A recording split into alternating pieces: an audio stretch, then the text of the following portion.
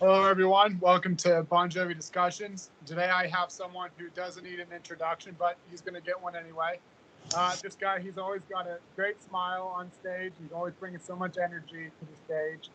And he's worked with many artists like Bruce Springsteen, Bowie, Hall & Oates, and most importantly, Bon Jovi. He also has got some really cool solo music out. And that's really cool and funky. We'll get to that. Everyone, we have Everett Bradley. Everett, how you doing today? Good, good. Good to see you. Nice to be here. Thanks for coming on today. Are you staying safe? You know, Yes, I am trying to stay as safe as possible. right. I just got one of these hand sanitizers that's hanging on my belt, so I feel like I'm armed all the time. Armed and ready to go. Exactly. Now, I know you had the virus, and obviously you're doing a lot better, thankfully. Yes, If you don't mind, what was that like going through that? that was something else. I still don't know how I got it. I keep trying to retrace my footsteps, and it just leads to nothing. I was being super safe and really being very careful about bringing any kind of germs into my home. But I went running on a Friday night and then a Friday afternoon. And then that evening, I started feeling achy.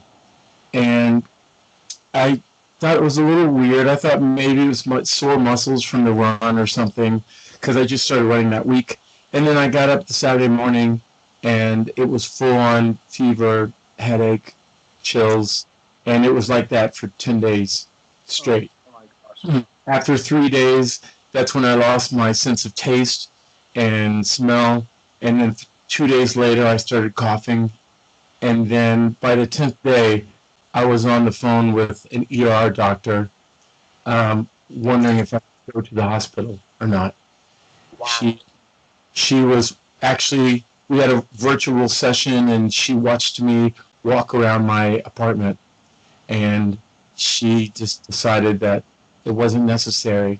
She said that her patients usually walk from one room to the next and they're totally out of breath, or they have to take breaths in between, every few words, like in the. So I wasn't to that level. So thank God she said I would just stay put. And I think that you're going to turn the corner for the better. And sure enough, she was right. The next day, my fever started going away. Everything just started, the sun came out. Oh, Anyway, well, so yeah, I just well, missed it. thank God. You said you had it for like 10 days? Yeah, it was like 10 full days of just like, just like ramping up. And then it started coming down. I had like 4 or 5 days it took from, that was my last symptom, like after, I'd say a good 14 days, that went away. Wow. But Well, still, just getting over it and your body recuperating for that sort of like how this virus just ravages everything you have. It's just yeah, crazy. It's unbelievable, yeah. and it so many surprises. Like you wake up one morning and there's something new that has just. It's like the virus discovers some other little weakness in your body or something. It's crazy. Yeah, it's such a scary thing, and it's scary to also think that the world is kind of trying to get back to normal. There's a lot of states right now going into green phase, and it's too early for that. I think it's way too early. Yeah, I really do. because I think that we should. I mean, how are you going to open up the city with no workers if they're all sick? It just doesn't make any sense to me. exactly, and all it takes is one person. So if one person who has the virus goes into a store, gives it to five people, those five people give it to five, and it just becomes another pandemic. Honestly, I just don't think the leaders have done a really good job of explaining how this virus works and why some things are in place, like face masks. Face masks are for the person so they don't spit or cough or sneeze and give it to other people.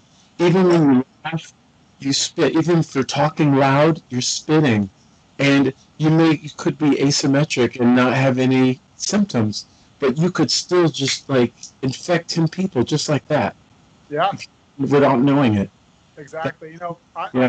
we're in yellow phase right now, so we can go to the store with face masks, and I still see so many people not even wearing face masks, and it's unbelievable the ignorance out there. Yeah. But anyway, so we'll get started now. Before we get to the whole Bon Jovi stuff, I kind of want to learn more about you, and I know quite a bit. But Asking though, I think that you're keeping everything based in reality. I like that. what's that? You're keeping everything based in reality. That's good. I like that.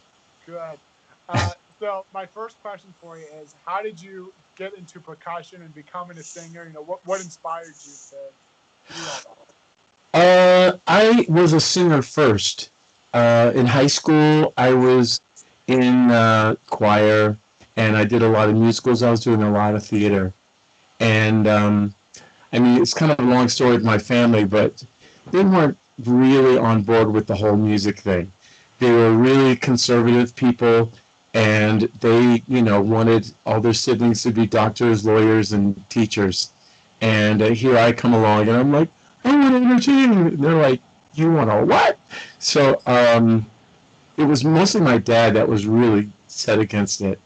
But my mother really seemed to understand like what I was passionate about, and she totally got what made me truly happy. So behind his back, she got me voice lessons, and then an audition at Indiana University School of Music, and I got in, and they even gave me a scholarship. And so my dad was shocked when he found all this out. Because I already had a scholarship to study engineering at Boston University, but I didn't really want to do it because it's not what I was interested in. Yeah. But he was amazed that not only did a music school like accept me on that level, but they also, gave me money to study there. And so basically it came down to dollars and cents. I showed him how much money he would be saving from this rather than Boston, and so that was it. But we made a deal that I had to attach education to the whole thing. So I have a degree to teach music, K through 12. Wow, that is great. So that's pretty cool. So then what got you into the whole percussion thing? So while I was in school, I just wanted to make some extra money, and I joined a funk band called Kilo. And I was the male singer, and there was the female singer. And the band wanted me to be doing something while she was singing her songs. So I was playing some keys, and I was singing backgrounds for sure. But they were like, can you play some percussion? So I just picked up congas, and I took a couple lessons, and just sort of, mostly just kind of figured it out on my own. And that's how it happened, just playing congas in a college funk band. And then when I moved to New York, it became a necessity because there were tons of singers here, but not a lot of singers that could also play other instruments like percussion. And so I was part of a small group of people that could do both actually quite well. And it was a good way to survive in a big city. Wow. So then you got into Broadway shortly after that, right? Or was it quite a while till you got into Broadway? Like a couple of years after I had moved to New York, my roommate, who's Sean Pelton. Sean is the drummer on Saturday Night Live. And wow. We went to college together, and we moved to New York together. So we were roommates. And while he was at Saturday Night Live, he said that he got a phone call about some weird percussion group that's looking for performers. And he said, I'm not really into it. It sounds kind of weird. You want to check it out? And I'm like, sure. So I went to the audition, and I got cast, and that was Stomp. And so I was I was the first American to participate in Stomp. And then it was a British show. And so after it became a big hit, the British cast trained an American cast to keep the show going, and then they left me in charge. And so I became the New York director of Stomp. How'd you like doing that? Oh, easy peasy. total life change, game change, everything. Mostly because, have you seen the show? For some, no, I haven't. So it's about a show. It's a show about these 8 characters, and they play found objects. They play junk. They play anything from Zippos to trash cans to kitchen sinks to rubber tires to basketballs to rubber tubes, and it's mostly has sort of an industrial feel.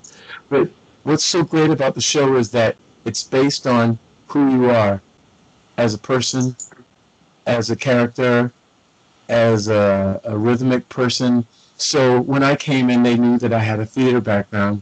They knew that I was a good mover, a good dancer. They also knew that I played percussion. They also knew that I was a singer. And so they sort of like groomed the role around me. And that's what they do. They groomed the role around any individual that comes in. So it keeps the show fresh and unique. And it also makes you deal with yourself. Like, what is it about me that's special? You know? Yeah, it makes stand out. Yes, exactly. So I think that forced me to really embrace who I am as a person, as a human, as a performer. Yeah, and that's like you said, going to New York City, being a singer, there's millions of others aspiring singers, but what makes you stand out compared to the others? And percussion was your thing. That made you stand out compared to the others. So that's pretty cool. So we'll get into the whole Bon Jovi thing shortly, but how did you eventually? But how did you get into like David Bowie and Hall & Oates and Bruce Springsteen? Wow, those are all different stories. Well, quickly, David Bowie, that connection was through Mark Platty. Mark Platty is a producer engineer, and we went to college together. And he was working with David Bowie at the time, and he did a record called Earthling with Bowie that he co-produced and engineered. And I think the album after that was something called Hours, a record called Hours, and they needed a track that had needed percussion. And so he called me, and it was a recording session, and basically came in and played djembe on it, djembe and shaker. And then, but David wasn't there. He came into the session afterwards, after I left and heard it and loved it.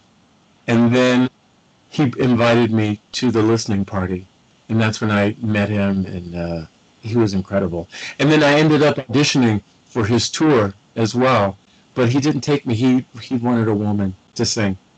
Yeah, his loss. He found a female percussionist, singer percussionist. Yeah. So how did you get into Bruce?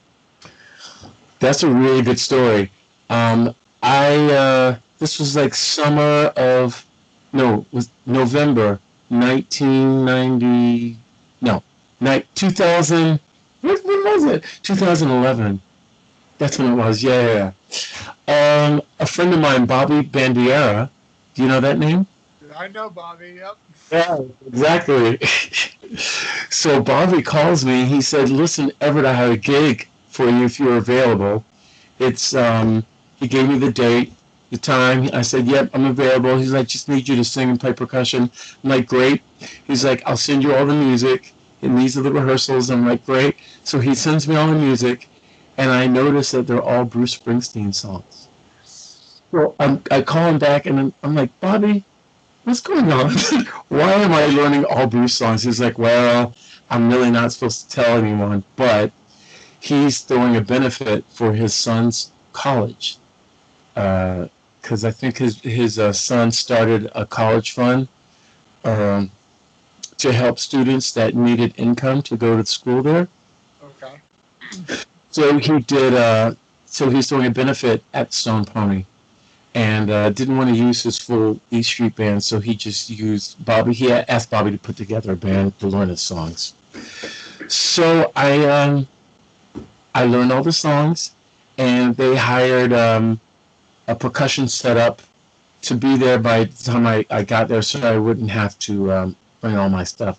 So when I got there, all my stuff was set up in the front of the stage, which is rare because usually I'm back by the percussionist because they like to have the rhythmic guys or people together.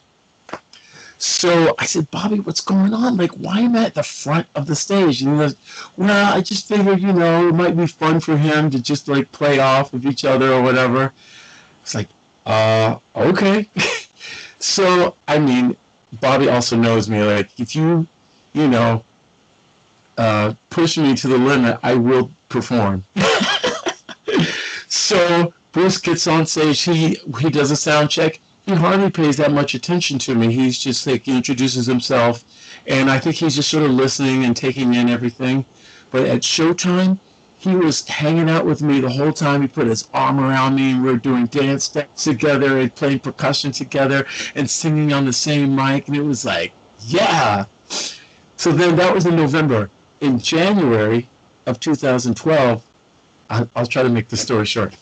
In 2012, I get a phone call from Bruce's management saying, Bruce had such a good time with you, and he's considering having a percussionist for the first time on his next tour, and wants to know if you can come in and rehearse with the band this week. And I said, wow, that's really incredible, but I have to say no. And he was like, what? And I said, I am going to Japan with Hall & Oates, and we're leaving in 3 days, and once I, make a commitment, I usually stick to it. He said, do you think you could leave a day later because our rehearsal is on a Wednesday? He's like, maybe you can do that. And I'm like, no, I don't think that's a good idea. Oh, man. What I'm saying. And the management, they were shocked too, and they were like, wow, okay, are you sure? And I said, yep. And so hung up the phone, and then right when I hung up the phone, I go, oh shit, Everett, what did you just do? Dude, oh my God, I should call him back. So anyway, I go to Japan with Hall & Oates. I get an email from Bruce's management, and they said, can you take a picture of your percussion setup, and then when you get back, give us a call. I'm like, wow. So I took a picture of it and I sent it back, and then as soon as I got back, I called, and then the management says, well, Bruce was so impressed with your commitment and not breaking it that he decided to wait for you. Wow. That's a good story. I like that. That's cool. So when I showed up to the rehearsal, they had an exact replica of my percussion setup, like to the height, everything. So, but they wouldn't send me any music to learn because they wanted to know what I would do on the fly. Because how did you do? Did great. I mean, they just started rehearsing. He wanted to see what I would do, just like using my gut, and apparently he liked it.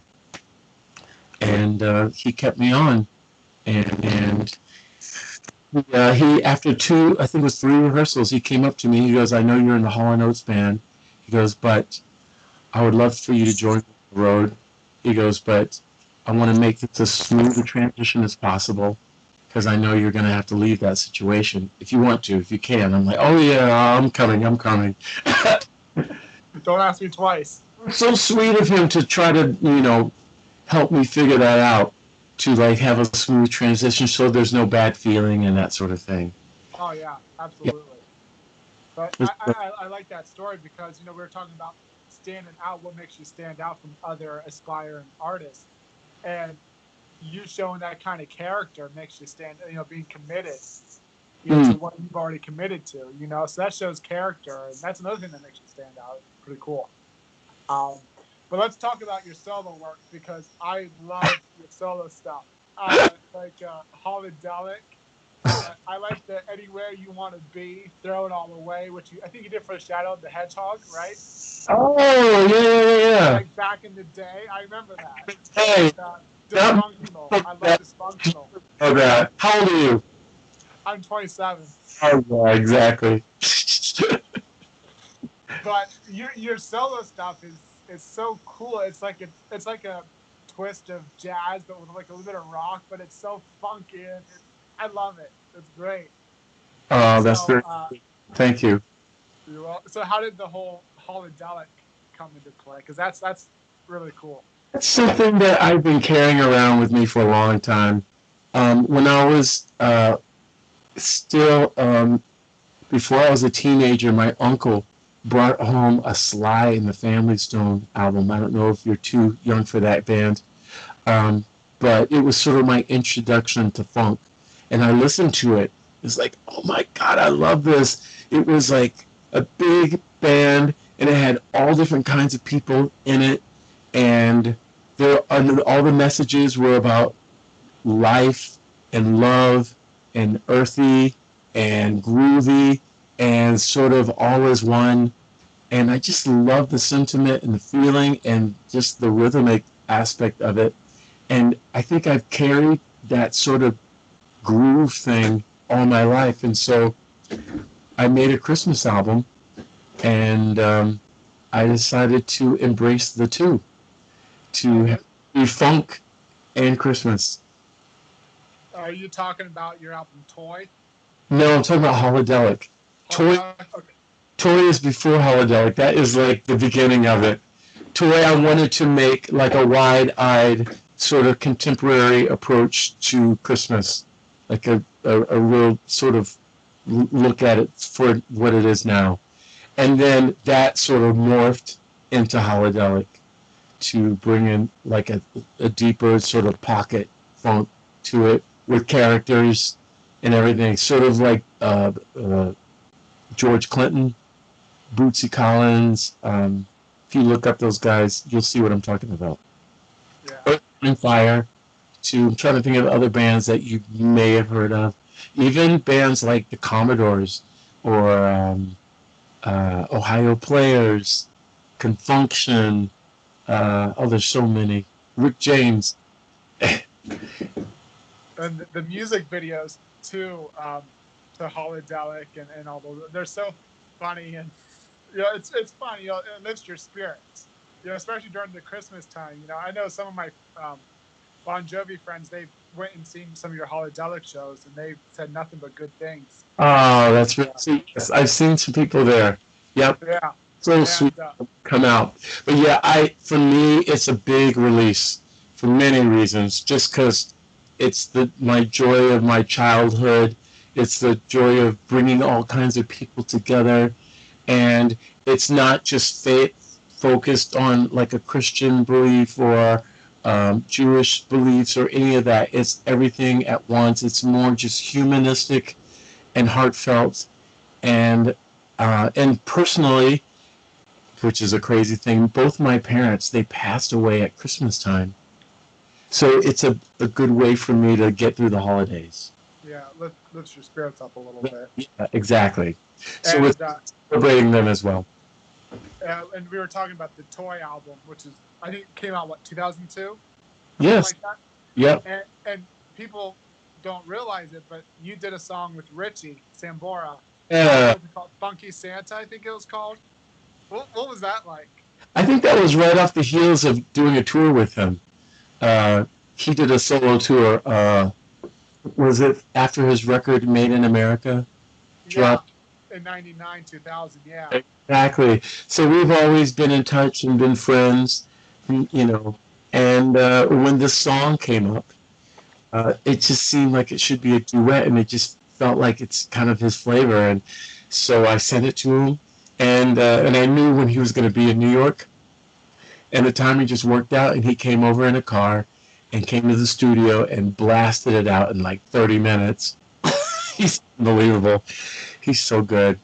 So good. And he sang the song, and then he rocked a couple guitar solos. Boom, out the door, and killed it. Wow. Yeah, that's a cool song. I like it. And then here's the big thing. How did you get introduced to John Bon Jovi? Because I know you started during the Destination Anywhere period. Yes. Again, this name comes up. Sean Pelton, the drummer from Saturday Night Live. Sean was on that tour, the Destination Anywhere tour, and they because Dave Stewart produced that album, there was a lot of uh, percussion loops on the record, and John wanted those loops played live, all the shakers and toys and stuff. And so he asked Sean if you know any percussionists that could do this, and Sean was like, "Look no further. I know the perfect person."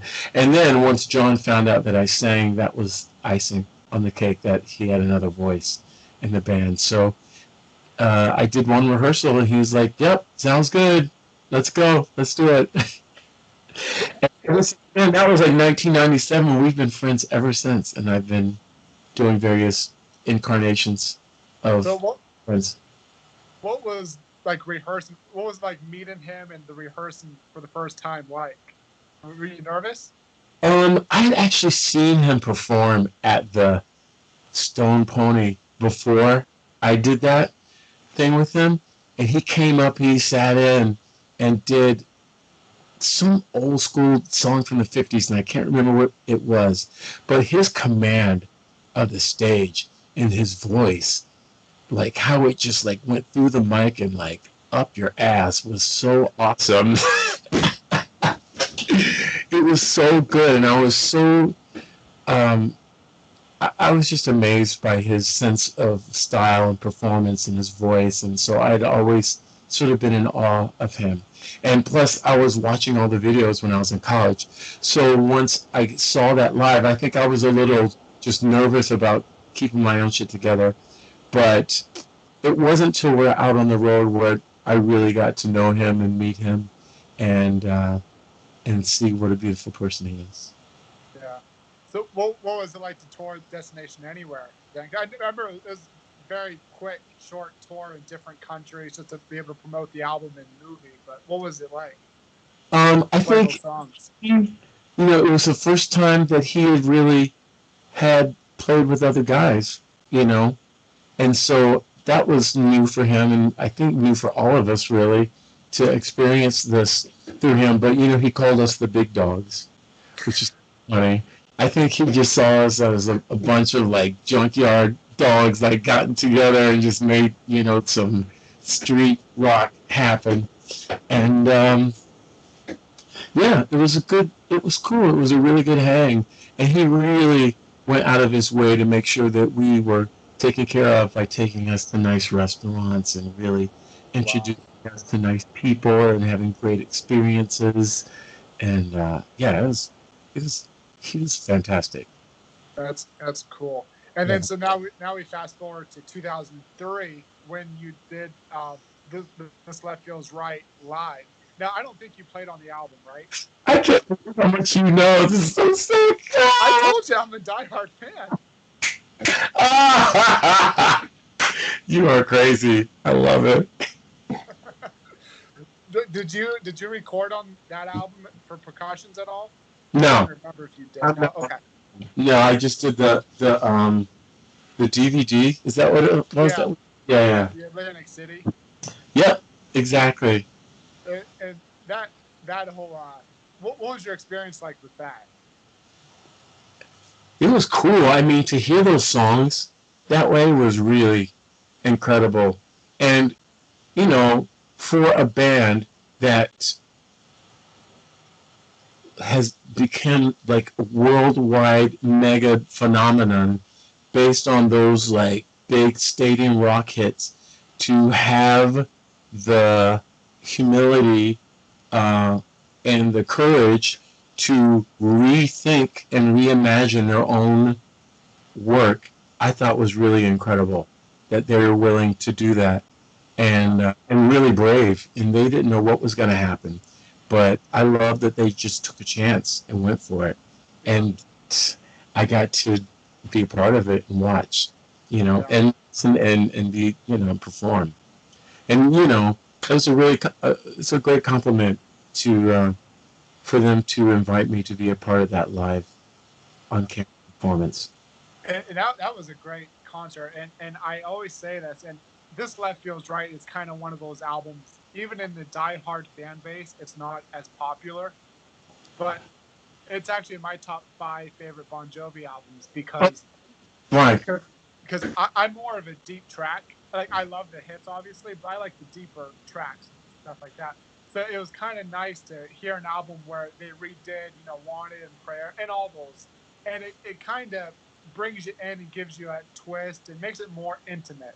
Yeah. And that's what I loved about the album, and it was so great to see the band take a chance and do something different because all the other bands from the 80s and 90s, whatever, never do that, Mm. and they started the whole unplugged thing. And I think that's what kind of That's inspired me. true. That's You know, true. Right. I forgot about that. Yeah. MTV was still alive, kicking. yeah, not now it's more about reality shows, but yeah, so that was pretty cool. And then like the other night, you guys did "It's My Life" for the Robin Hood relief, and that was so cool because we haven't seen the band. We've seen John do it solo, Yeah. but with the band acoustic like that was so cool. Can you talk a little bit about that? What that was like to do that for Robin Uh, Hood? Great. Well, I don't know if you know this, but the Zoom whole thing process, it's just, I mean, it's still evolving, and people are trying to figure it out and basically, we're trying to figure out how to make entertainment in this, pandemic. And so thank God for that format, and Instagram and all those formats are like coming to life. But to be able to make music, to make sound happen is can be difficult right now. I'm sure we'll get there eventually. So, but what was cool about this thing is that John realized that the band had never played a ballad version of "It's My Life." So it started with David.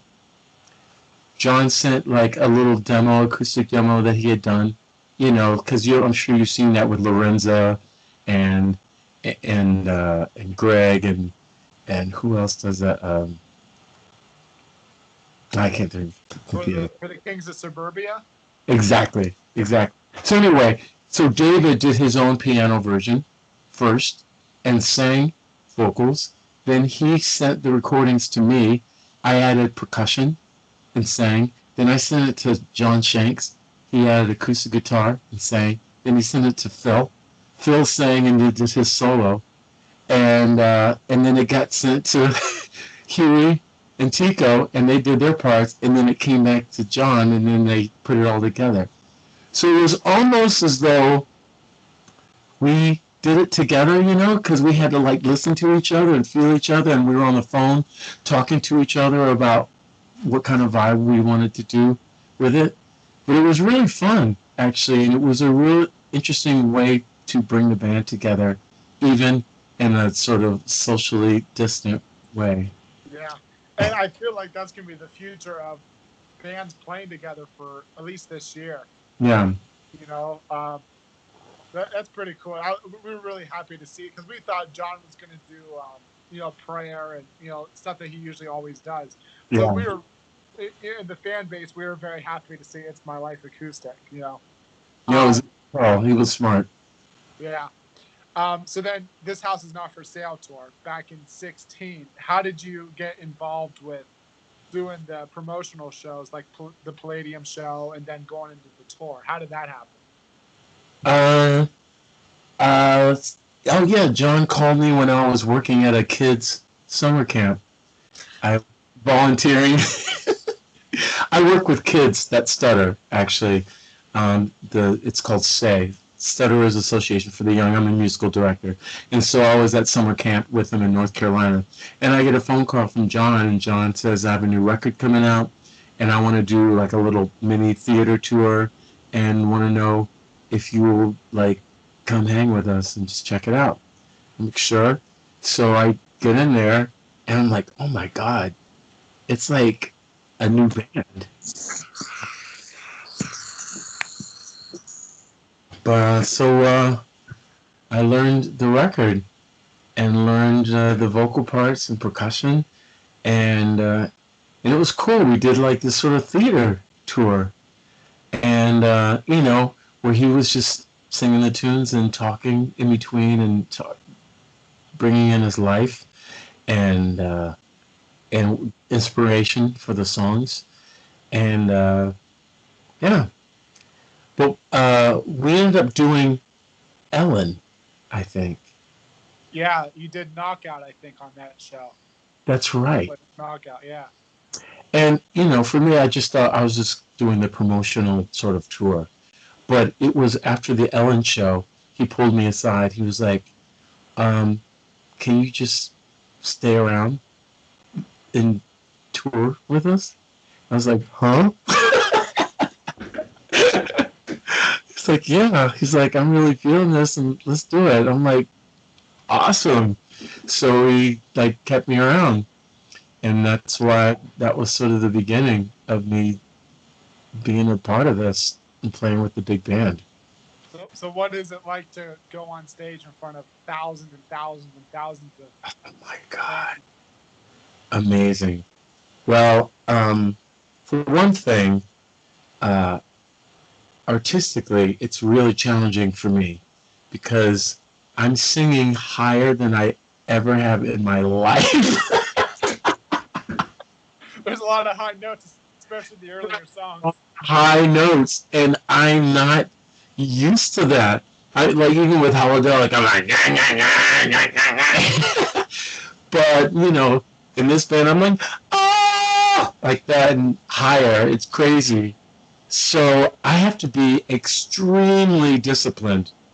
Like, I don't drink on the road at all. There's no partying. There's like lots of sleep and lots of good behavior.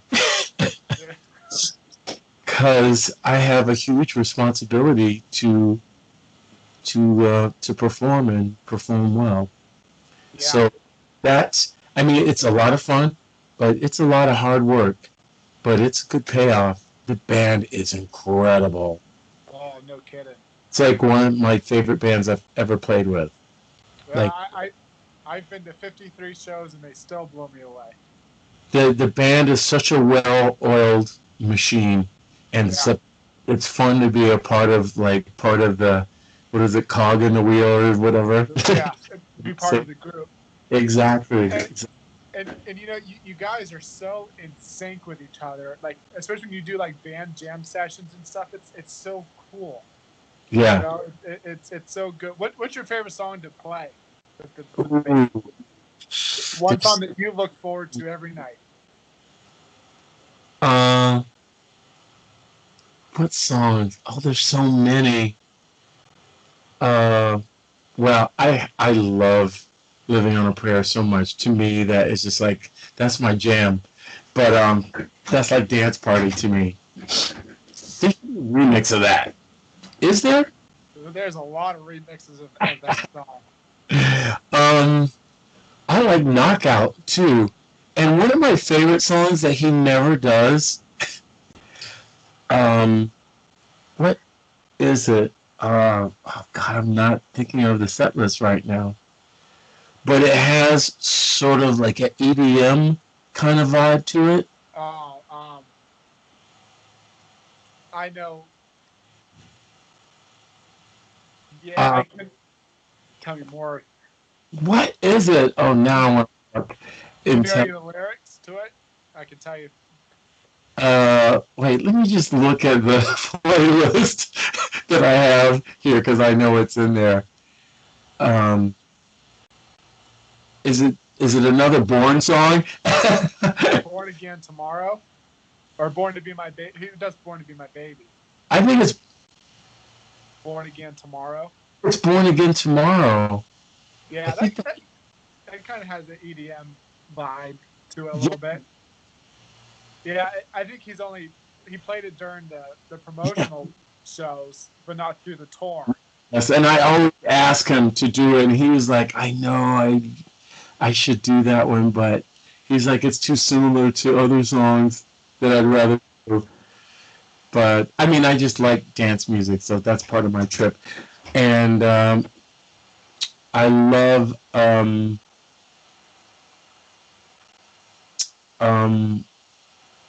I mean, I like all the big anthems. I do. Yeah. I'm a sucker for them. Really. Yeah. I'm not like deep cut B-side guy. I'm more like, just give me like the big jams. Maybe because I grew up on them or something. Yeah. Yeah. Now you'll be on the future Bon Jovi tour, correct? Next. Yes. Yes. I was gonna be on the one that was planned for this year before the Yeah. pandemic. Yeah. Yeah.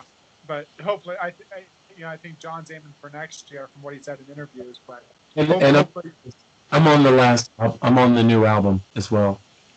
oh, you are. Yes. Okay. What can And you? What's that? I recorded with the band. Not in the same room. I did all the overdubs. Like background vocals, percussion, like after the rhythm section played. Okay. So on this recording, what can you say about the new album? It's really good and it's really personal. I think. I think it's Great. one of the most personal albums. Yeah. See, Yeah. that's what I love about some of the albums. They're so personal. We go back to Destination Anywhere.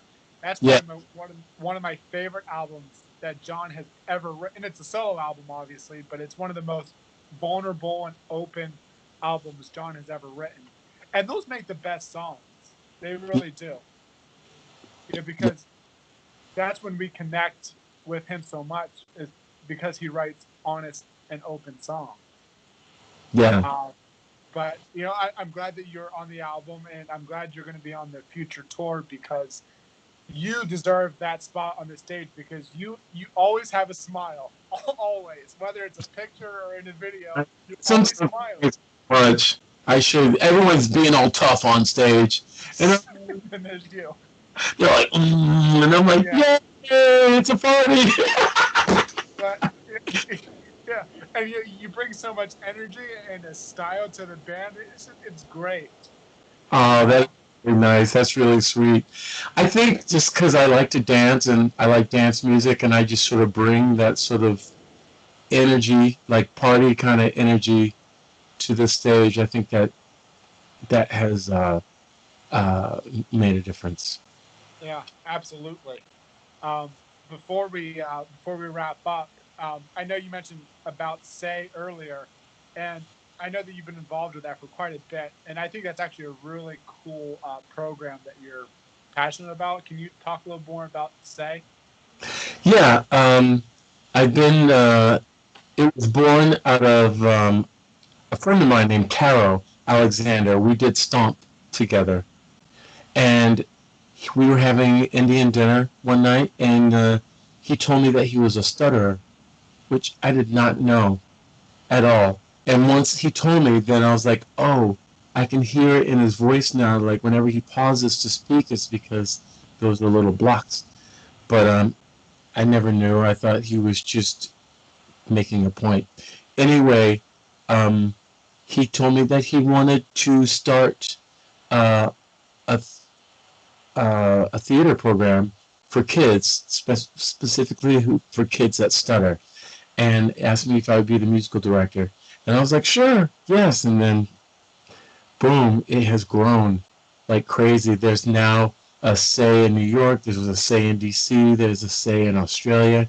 There's kids from all over the world, all who had a stutter, and they're all on different levels, from really light to really severe.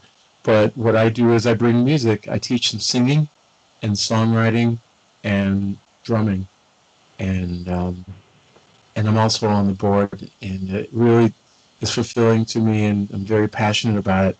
And to see the kids blossom and become themselves and really embrace who they are and embrace their voices is really that's the payoff for me. Yeah, that's great.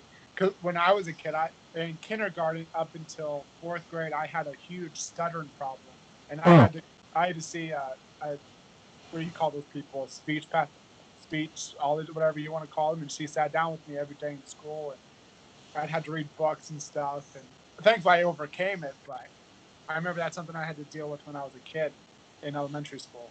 hmm. But yeah. Before we wrap up, do you have any cool stories with Bon Jovi, the band, like during tour? Like any really cool stories you want to share? Oh my God, there's so many. Wow. I guess we were, I mean, just recently when we were all sitting around having dinner before a concert backstage, and we always have dinner together, which is nice. It's kind of like a family. We all eat soup together, like chicken noodle soup together. It's Was kind Tico's mom's recipe, I think. of I love it. It is the best ritual. It feels so beautiful and homey.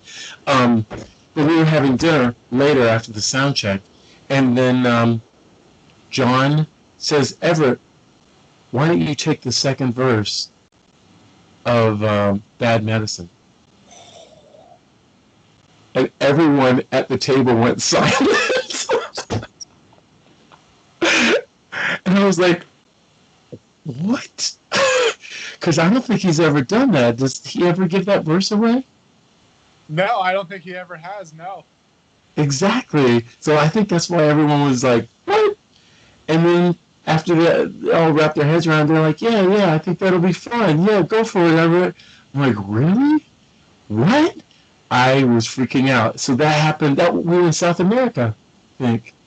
Last Yeah, year. last year. And so I was so nervous. And he usually does that song like towards the end of the show. So the whole show I was a mess. Because I was Up to that moment. nervous about that moment. It took me everything to just get through the songs and just concentrate so I could be ready to do that. And then, and I did the second verse of that song, and that was it. I started doing it every show after that. Wow, that's cool. I didn't know you did that. I must have missed it on video or something.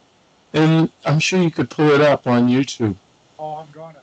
I can't remember which city in South America is like, I think it starts with an I or something. Okay. Yeah, I'll look. Maybe I've come across it before and it's just back in my mind somewhere. But that's so cool. So, well, obviously that was a pretty cool moment for you to sing in front of thousands of fans. Oh, wow. Amazing. Well, Everett, So I thank you. Mate. introduced to Bon Jovi. How did I get introduced? Yeah. I was 8 years old, and I was sitting. We talk about MTV. I was sitting in front of VH1 music videos, the top 20, and the music video for "It's My Life" came on, and I saw in the music video you see the stunt actor trying to make his way to a Bon Jovi show. And I thought that was cool, the way he was doing his stunts. And then I saw John and Richie, and I thought they looked like the coolest guys. And every morning I would wait for that video to come on. And so eventually I knew the Crush album was going to be coming out because the video came out in May. The Crush album was going to come out in June. And so I begged and begged my dad to buy me the Crush album the day it came out. And he did. And that entire summer, that's all that I listened to. I just loved every track on that album. And before you know it, I was buying the debut, 7800, Slippery, and so on up until 2000. Wow. And I just, I'd open up the booklets and read the lyrics as the music played, and I just fell in love and connected to the music. And ever since, I've just had this huge connection with the music, and I've made so many friends through the fandom. And I've been to 53 shows, and I listen to Bon Jovi every day. They're just amazing. They inspire me to be a better person and all that. Wow. So, yeah. Amen. Well, thank you Yeah. so much. Yeah, thank you for coming on today. It was great having you, and it was kind of cool to get some insight from you, learn some new things, and it was a pleasure chatting with you.